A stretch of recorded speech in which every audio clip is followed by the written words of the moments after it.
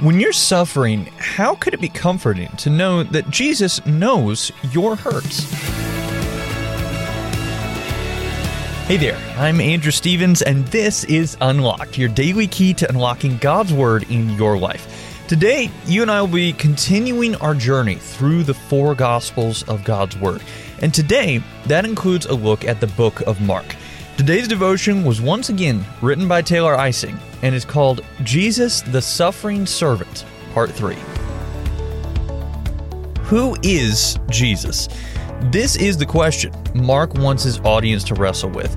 Throughout his account of Jesus' life, Mark shows different people, including Jesus' disciples, as they wrestle with the same question. Who is Jesus? Mark illustrates how people didn't really know who Jesus was. They figured out he was the Messiah, the Son of God who came to rescue him, but they thought that meant he would rescue them from the oppression of their Roman rulers. They expected him to lead them in a political uprising, taking back their land in glorious victory.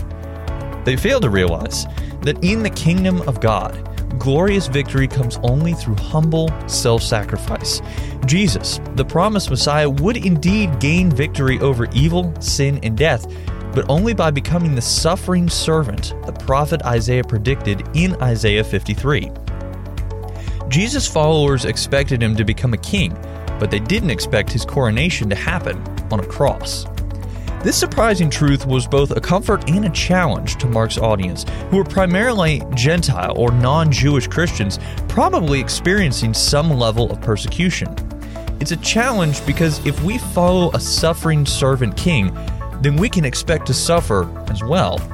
If Jesus gave up every part of himself for us, it's fitting that we daily give up every part of ourselves for him.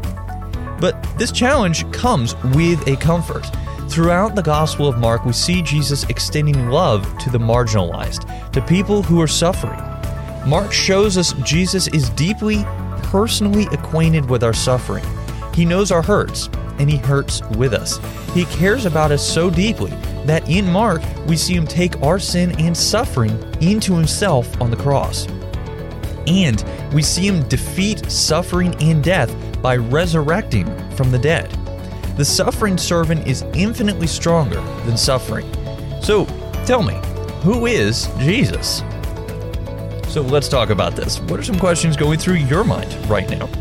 Are you ever surprised by how Jesus, the King of the universe, came or what he did? When you're suffering, how could it be comforting to know that Jesus knows your hurts? What does it look like to live by the Holy Spirit in the loving humility Jesus demonstrated?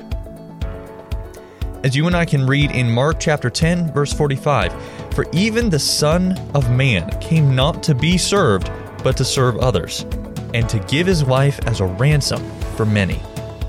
Now, I'd encourage you to read Isaiah chapter 53, as well as Mark chapter 10, verses 32 through 45, including that verse we just read, as well as Hebrews chapter 4, verses 15 through 16, to help keep God's Word alive in your life. Unlocked is a service of Keys for Kids Ministries, and it's listener-supported. Just $5 a month goes a long way to help us keep Unlocked going strong into the future. And if you'd like to join the team supporting us by donating, you can do so by checking out unlocked.org or the Giving tab in the Unlocked app. Now, tomorrow, be sure to join Emily for a look at the Gospel of Luke in Part 4 of our series on the Gospels, The Savior of the Whole World. But until then, I'm Andrew Stevens, encouraging you to live life unlocked, opening the door to God in your life.